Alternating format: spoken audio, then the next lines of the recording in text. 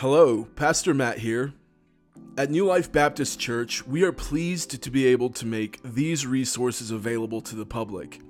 Our desire is that these online resources or any other resources you find online would never be used to replace you joyfully belonging to a local church body, but rather that they would be supplemental for your walk with Christ.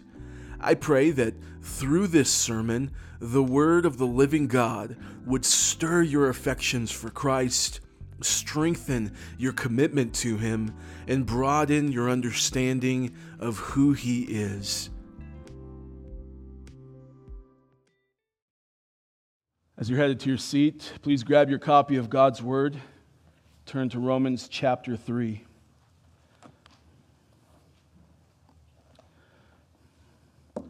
As you're doing so, I want to reiterate encouragement to follow along with us in the Passion Week reading plan that we have inside of your bulletin. Follow along every day. There's a new reading for the week, just to help us keep our minds and our eyes and our hearts and our thoughts centered on the events of this week, leading up and culminating in the celebrating the resurrection of Christ on Easter Sunday. We know how this story ends, don't we? Christ wins. The title of our sermon today is Because He Died. We're going to be in Romans chapter 3, verses 19 through 26. I hope you're there. If so, please stand with us as we read God's Word.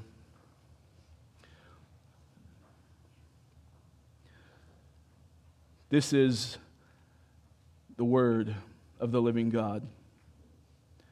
Now we know that whatever the law says, it speaks to those who are under the law, so that every mouth may be stopped, and the whole world may be held accountable to God.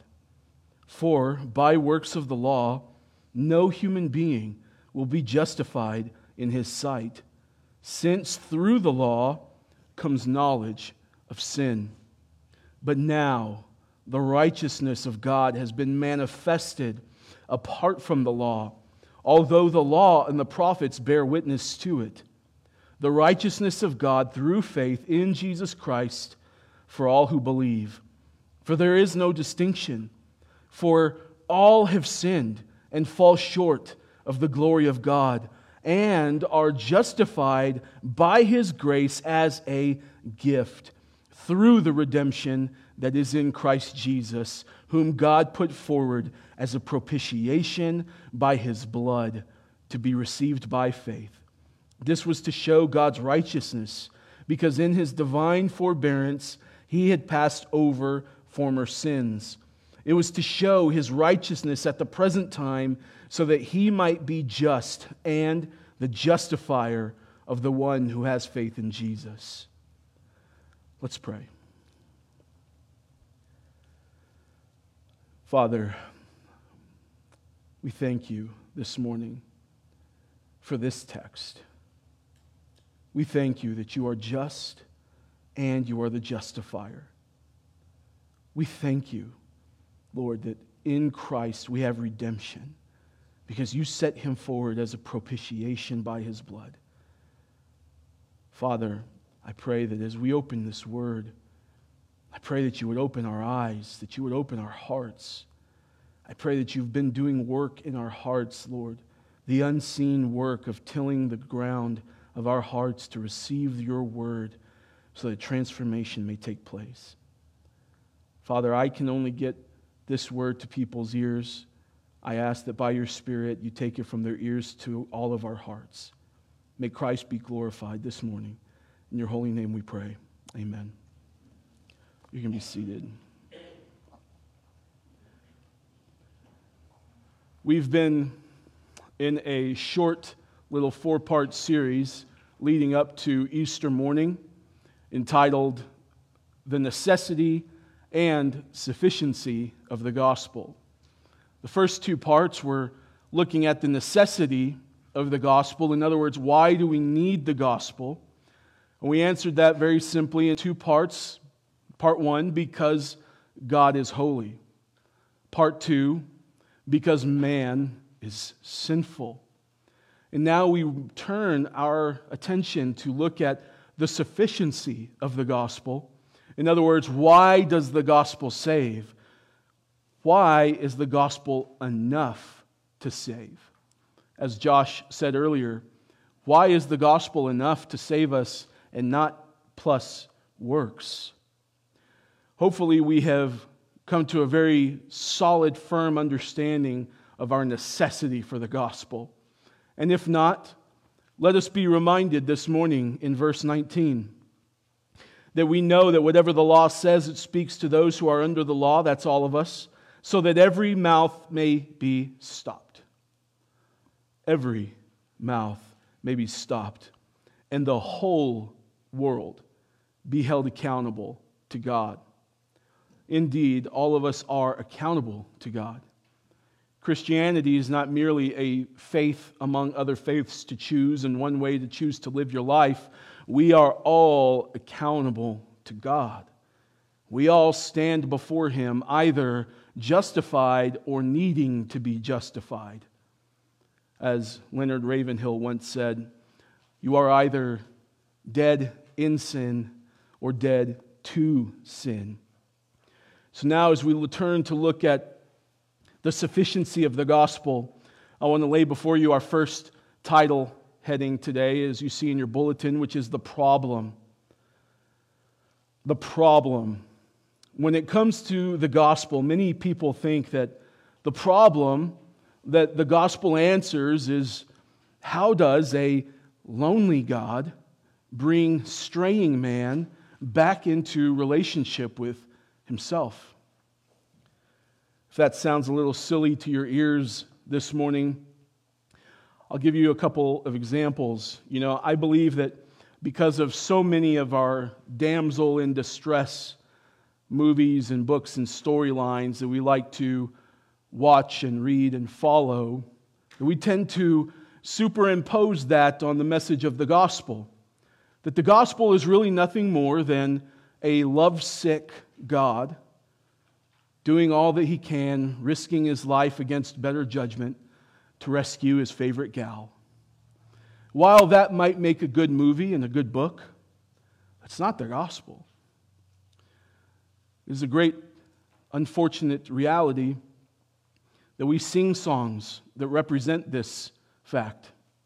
You are undoubtedly familiar of Reckless Love by Cory Asbury that says, oh, the overwhelming, reckless love of God. Again, portraying this lovesick, reckless God who just didn't really understand. He didn't really fully think out all of the implications of what it would mean to give His Son to the world. He wasn't really thinking this through. This was a reckless decision, Almighty God. It's not the gospel. We have another song. Undoubtedly, you've heard this one by Hillsong United. What a beautiful name it is. And there's this most unfortunate line in this song, because it's a great song otherwise, where the lyrics sing, you didn't want heaven without us. So Jesus, you brought heaven down. These aren't just maybe a little bit off. These lyrics shape the way that we think about God. We don't just get our theology from the Bible, we sing our theology.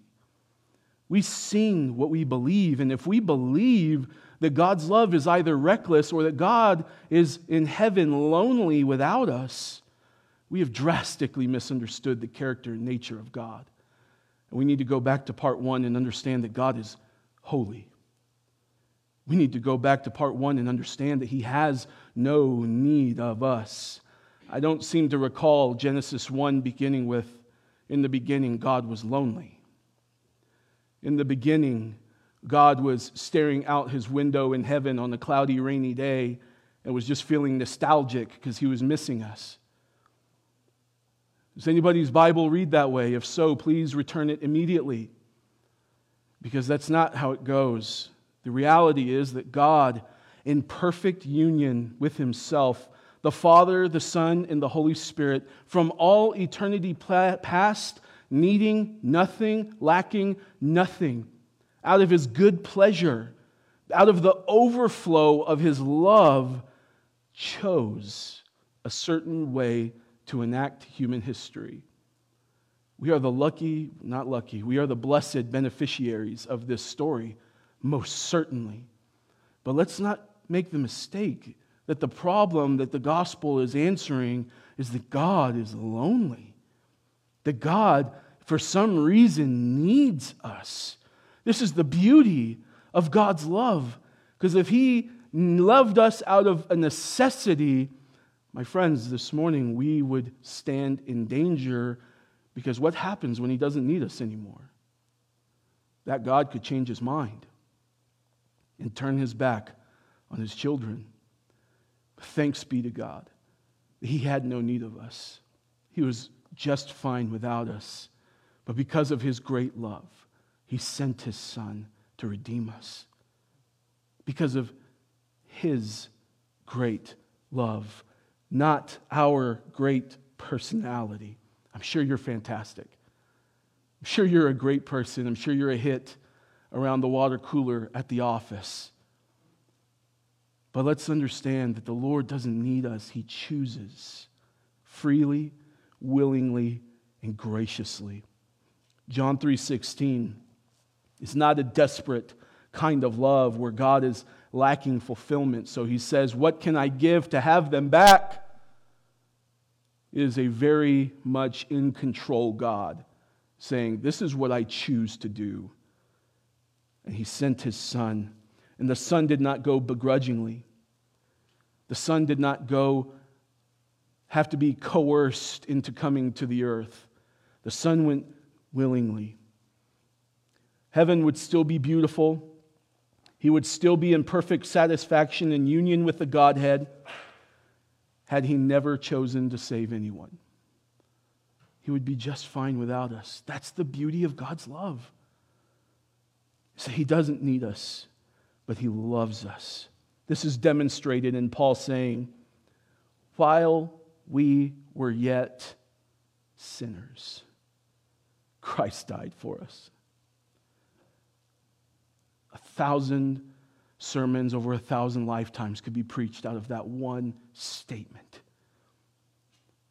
That while we were yet sinners, Christ died for us. Could there be a more compelling reason for us to see that the gospel is about Him, not about us? We are blessed recipients. We are blessed beneficiaries. But the gospel is first and foremost about the Lord showing His attributes in justifying sinners. It is showing the fullness of God's character. Nowhere do we see all of God's attributes on full display more perfectly than in the gospel. We see His holiness, His justice, His wrath. We see His love, His grace, His mercy, His wisdom. This was a wise plan. It wasn't reckless. This was wisdom. God displaying how wise He is in doing it this way. Thus, the great problem that is solved by the gospel is, how can sinful man be reconciled to a holy God? You're undoubtedly familiar with Isaiah 6, the song sung around the throne room. Holy, holy, holy is the Lord God Almighty. If that be true, how can sinful man be reconciled to that God? That angels bow before Him, that angels cover their face, that angels cover their ears, and all they can do is worship Him because of the splendor of His holiness. How can you and I be made right before this God? We all, like Isaiah, fall to the floor and cry out, "Woe is me, for I am a sinful man. I have unclean lips, and I live among a people of unclean lips." In this problem, it is man that has the problem. because God is the one who is holy. He is the one who has been sinned against. It is man who stands condemned before God. It is man who is destined for an eternity in hell. It is man who will live forever separated from the good and gracious gaze of Almighty God. Or as Paul says it, the whole world will be held accountable to God. For by works of the law, no human being will be justified in his sight. So what is man to do? What are we to do? How can we answer this problem? How can we solve this problem? Every single false religion, in some way or another, is a failed attempt to solve that problem by good works. Penance, sacraments, so on and so forth. Do good things, God will be good to you. Well, I just believe that Christianity is about trying your hardest. No. Your hardest will not get you justified before the Lord. Christianity is about receiving Christ's best. It's saying that your works are not good enough. All of our righteousness is as nothing before a holy God. He says here, no human being will be justified in his sight. Just look at those words in verse 20. What a punch in the gut this is. For by works of the law, some human beings will be justified in his sight. No. For by works of the law, at least a few human beings will be justified. No human being will be justified in his sight. I love what Paul says. No human being. That means nobody. That means nobody. That means not the pastor. That means not the evangelist, not the missionary, not the person who has perfect church attendance, not the person who gives a lot of money to charity. No human being. And then he says that. He doesn't just say no Christian will be justified. He says no human being. In other words, reinforcing what he says, that the whole world is going to be held accountable. No human being, no one who has ever walked this planet, no one who ever will, no one who currently does, will ever come close to justifying themselves by works of the law. Or we could say, by good works, or by penance, or by sacraments, or by this, or fill in the blank. No human being will be justified. That means you and me. No religion, no moral living. The whole world stands accountable to God.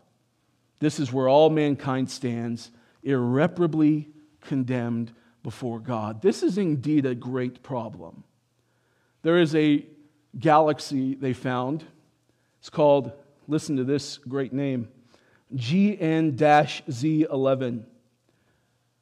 Murray's, you might want to write that down for a baby name. GN-Z11.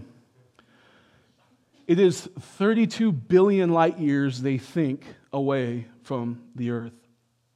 32 billion light years. That is an unfathomable distance from here to there. We could all start a trek across the universe. None of us would make it. And still, the distance that exists between holy God and sinful man is greater. It is impossible to cross this chasm. So, again, what is man to do? How does he justify himself in the eyes of God? Well, let's turn our attention to the propitiation. Let's look at verse 21. But now, the righteousness of God has been manifested apart from the law, although the law and the prophets bear witness to it. The righteousness of God through faith in Jesus Christ for all who believe. For there is no distinction, for all have sinned and fall short of the glory of God, and are justified by His grace as a gift through the redemption that is in Christ Jesus, whom God put forward as a propitiation by His blood. This is our second title, is the propitiation. I want us to look at this line of thinking that the righteousness of God apart from the law, through faith in Jesus Christ, for all who believe, that we are being justified freely by His grace through the redemption that is in Christ Jesus, whom God set forth. As you know, Friday is Good Friday, where we will celebrate and reflect upon the crucifixion and what happened there. So this is the final week of Jesus Christ here on this earth. And it was a perfect, blameless life that He led. The life that you and I could never live. Here Paul states at the end of verse 21 that the law and the prophets bear witness to the righteousness of God. What does that mean? The law and the prophets bear witness to the righteousness of God. Maybe you'll remember Leviticus 19:2, that God said, "Speak to all the congregation of the people of Israel and say to them, you shall be holy, for I, the Lord your God, am holy." The Lord was setting forth a law. It's what we call the law of Moses, to show the Israelites how to be holy as God is holy. In Deuteronomy 12:28 it says, "Be careful to obey all these words that I command you, that it may go well with you and with your children after you forever, when you do what is good and right in the sight of the Lord your God." As you know, Israel was not careful to obey these words that God commanded them. They immediately made a golden calf to worship. Just shortly after they got out of Egypt, they forgot who this great God was, erected a statue and said, "This is the Lord who rescued us from captivity." Thus, they disobeyed, and they grumbled and complained the whole time they were in the wilderness. A trip that should have taken less than 2 weeks took 40 years. And you think your husband gets lost. This was a journey that should have taken less than 2 weeks, and it lasted 40 years. A whole generation of people passed away in the wilderness and was never able to make it into the promised land because of their hard and impenitent hearts. How many times do we look at the Israelites and say, "You guys just never figure it out, do you?" And then we turn from the Bible and we lead lives that display that we just never figure it out either. We look at Adam and Eve as though they are anomalies. Well, if I was there, I would have done things differently. But the reality is that Adam and Eve only displayed what is inherent to all of our nature, that we tend to mess things up, at the very least. Moses was put over the people to act as a mediator between God and the people of God. He was to bring them into the promised land and teach them how to live holy before a holy God. God gave Moses the law to teach His people. He taught them of the holiness of God. He taught them of God, and that the Lord would continue to be their God, watching over them if they would walk in obedience. But even Moses himself disobeyed the command of God, and not even Moses was able to make it into the promised land. This was supposed to be the mediator between God and the people of God, and even the mediator messed up. Even the mediator disobeyed the command of God, and he died outside of the promised land. Over the course of time, God sent judges to judge His people and watch over His people. The judges turned away from the Lord. God sent kings to rule His people. The kings led the people into all sorts of idolatry and pagan practice. God sent the prophets to bring the word of the Lord to His people that they might repent of their sin and return to the Lord. What happened? They killed the prophets. This is the witness of the law and the prophets. In other words, the whole Testament, the Old Testament. The man is utterly ruined by sin. And not even the most righteous among us, not even Moses, who saw God in the burning bush. Think about this. There's a place where he says that he spoke with God face to face, and not even this man could obey the Lord fully. What does that teach us about our nature? It's that even the best among us cannot justify themselves. Isaiah 64, 5-7. Behold, you were angry, and we sinned. In our sins we have been a long time. And shall we be saved? We have all become like one who is unclean, and all our righteous deeds are like a polluted garment. We all fade like a leaf, and our iniquities like the wind take us away. There is no one who calls upon your name, who rouses himself to take hold of you. For you have hidden your face from us and have made us melt in the hand of our iniquities. This was all of mankind before Christ. This is the testimony of the law and the prophets. But the prophets did also speak of a coming one who would make all things right, one who would be born of a virgin, whose name would be Emmanuel, God with us, who would carry away the iniquity of His people. He would be the Messiah for not only the Jewish people, but all of the ends of the earth. Isaiah records God speaking to the Lord in Isaiah 49:6. Listen to this, it is too light a thing that you should be my servant to raise up the tribes of Jacob and bring back the preserved of Israel. I will make you as a light for the nations, that my salvation may reach to the end of the earth. What's God saying? He's speaking to Jesus, saying, it's not even hard enough. It's such a light, small thing for you to just go redeem Israel.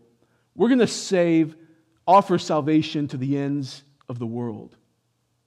Everyone hears the call of grace through faith in Jesus. It's too easy, he says. How? Propitiation. Paul writes that God put Jesus forward as a propitiation.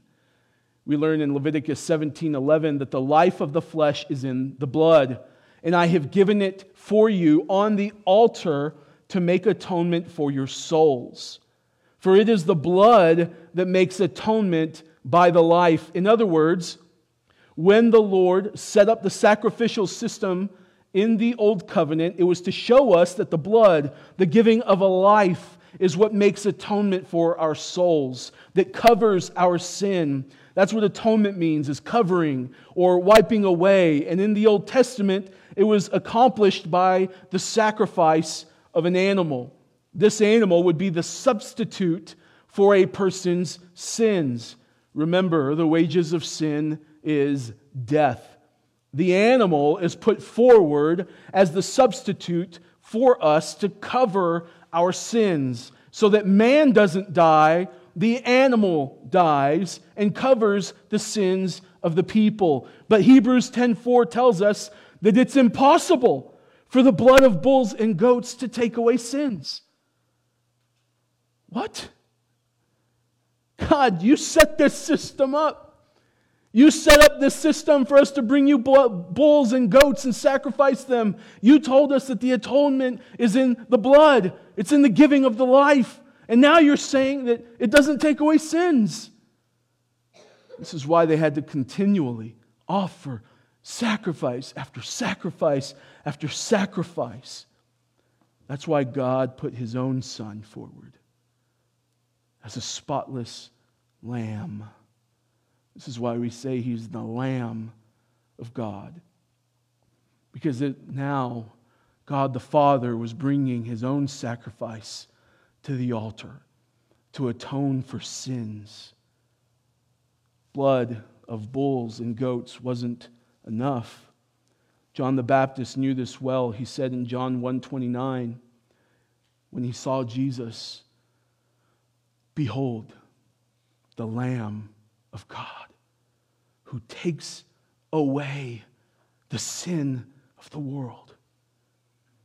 Behold, the Lamb of God. What was this like for John the Baptist, who had heard the prophets, who knew that the blood of the bulls and goats wasn't enough, and now he finally sees, here's the coming one. The anointed one has finally come to the world, and He's the one who's going to finally take our sins away. This is why He preached the way He preached and why He was eventually killed. Turn to Isaiah 53.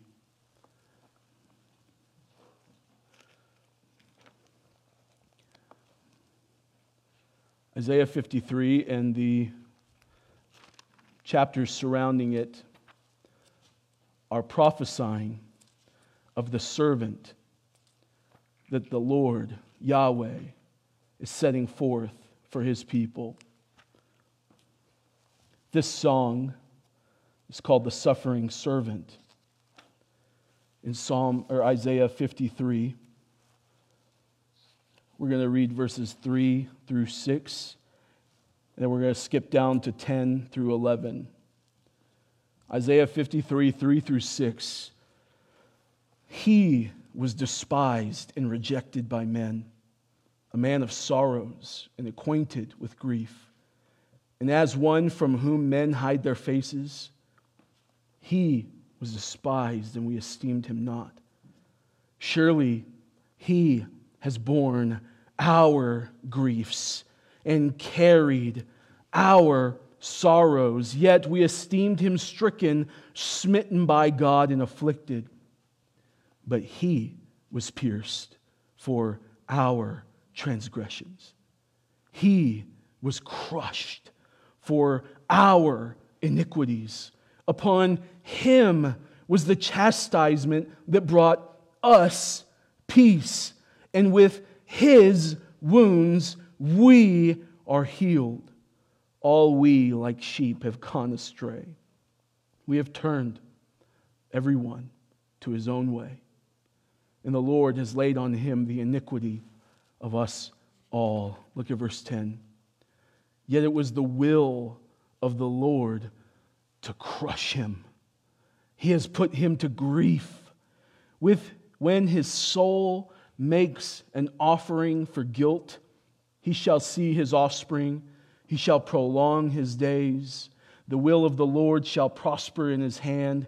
Out of the anguish of His soul He shall see and be satisfied. By His knowledge shall the righteous one, my servant, make many to be accounted righteous, and He shall bear their iniquities.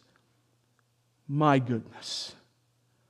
This is what Paul is talking about when he said that God put forth Jesus as a propitiation for our sins. That on Jesus was laid all of our sin, and Jesus, the Lamb of God, spilled His blood, meaning He died in our place. He was beaten and kicked and spat upon, His beard ripped out, His hands nailed to the cross. He died the most gruesome death in the most humiliating way for you and for me. One of the great unfortunate things about the church culture today is we've heard so much about the cross and the crucifixion that we tend to yawn at what happened. And I don't just mean physically yawn, but our hearts yawn. Oh, is that it? I know the story. A man died. I get it. Do we understand? He was bearing your grief. He was bearing your sin, your rebellion.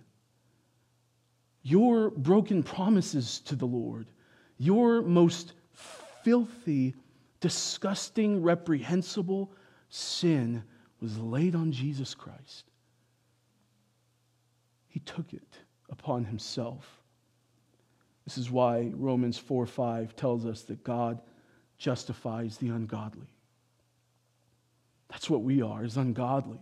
But how is it that God, who said that he will by no means clear the guilty, how can he clear the guilty? It's by one standing in the place, the mediator. Finally, we have Jesus Christ, the true mediator, judge, prophet, priest, and king. He was pierced for our transgressions. He was crushed for our iniquities. Upon him was the chastisement that brought us peace, peace with God. Indeed, the Lord laid upon Jesus Christ the iniquity of us all. Let us understand then that the cross reveals to us just how heinous a crime in the eyes of God our sin is. That he would crush his own son. That he would suffer utter humiliation, dying naked and alone as a criminal. The one who knew no sin died in your place. He died in the place of people who only know sin. We talked about last week how we are so sinful to the extent that just the way that a fish doesn't know how wet it is, we don't truly know how sinful we are until we look at the cross. And there we see the punishment that we deserved laid upon spotless, blameless, perfect, beautiful Jesus. The one who angels adore. The one who forever in eternity past was in perfect harmony and union with God the Father, who never knew sin, became sin for you and for me. Who can fathom this sacrifice? 2 Corinthians 5:21, for our sake. He made him sin who knew no sin, so that in him we might become the righteousness of God. This is why the gospel is sufficient to save even the worst of sinners. This is why a false gospel, a plus works gospel, is so reprehensible, because it looks at the sacrifice of Jesus and says, it's not enough. We need more than that. But to say something like that would be to not understand and appreciate the worth of Jesus Christ. He bore the full measure of sin committed by you and me on the cross, suffering under the full measure of God's wrath meant for us. He did this so that we might become the righteousness of God. Finally, the prize. Section 3. The prize. It is twofold. Here in our passage, we see the first part quite clearly. Verse 23 shows us that we get the righteousness of God apart from keeping the law by exercising faith in Christ Jesus. Then we look at the work He accomplished on the cross, and we look at ourselves, understanding that we are ruined sinners with no hope to come to God on our own, and that Christ Jesus is our only hope, that we come to God with giving Him our faith, the God-given faith that He's given us. We exercise it in Christ Jesus, and God the Father looks at you and says, your slate is clean, you are justified. Because of your good works? No. Because of the good works of Jesus Christ. Because He fulfilled it for you. Because you weren't good enough, Jesus is. And He still is.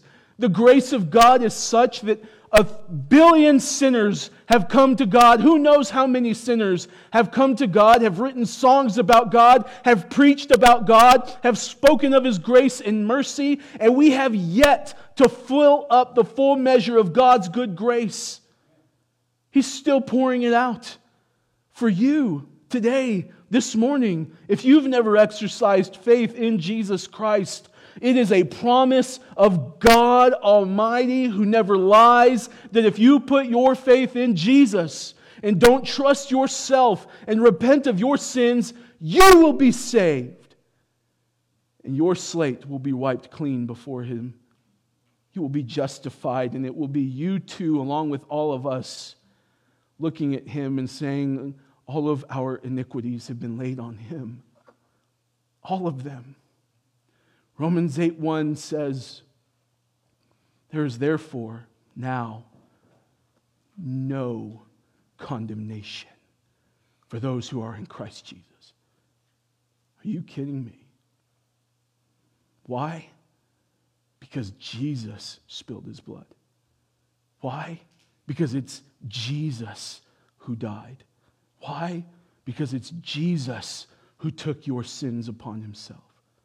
That's why. Let's stand.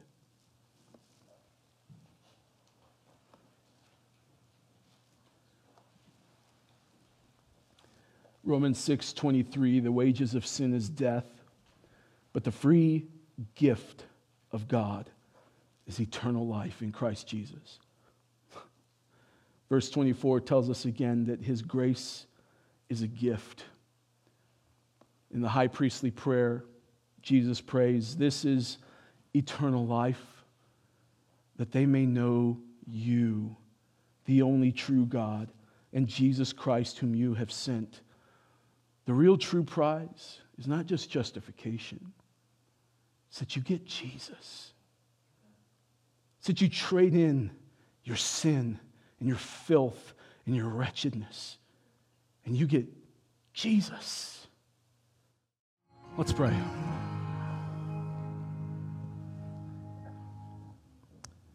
Father in heaven, we thank You that it was Your will to do it this way.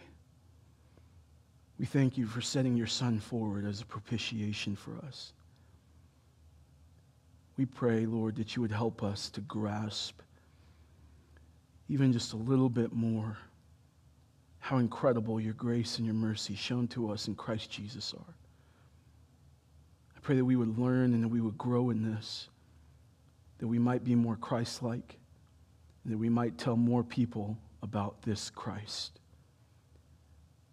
Please go with us and take us in the name of Jesus. Amen. Grace, peace, and mercy to you all.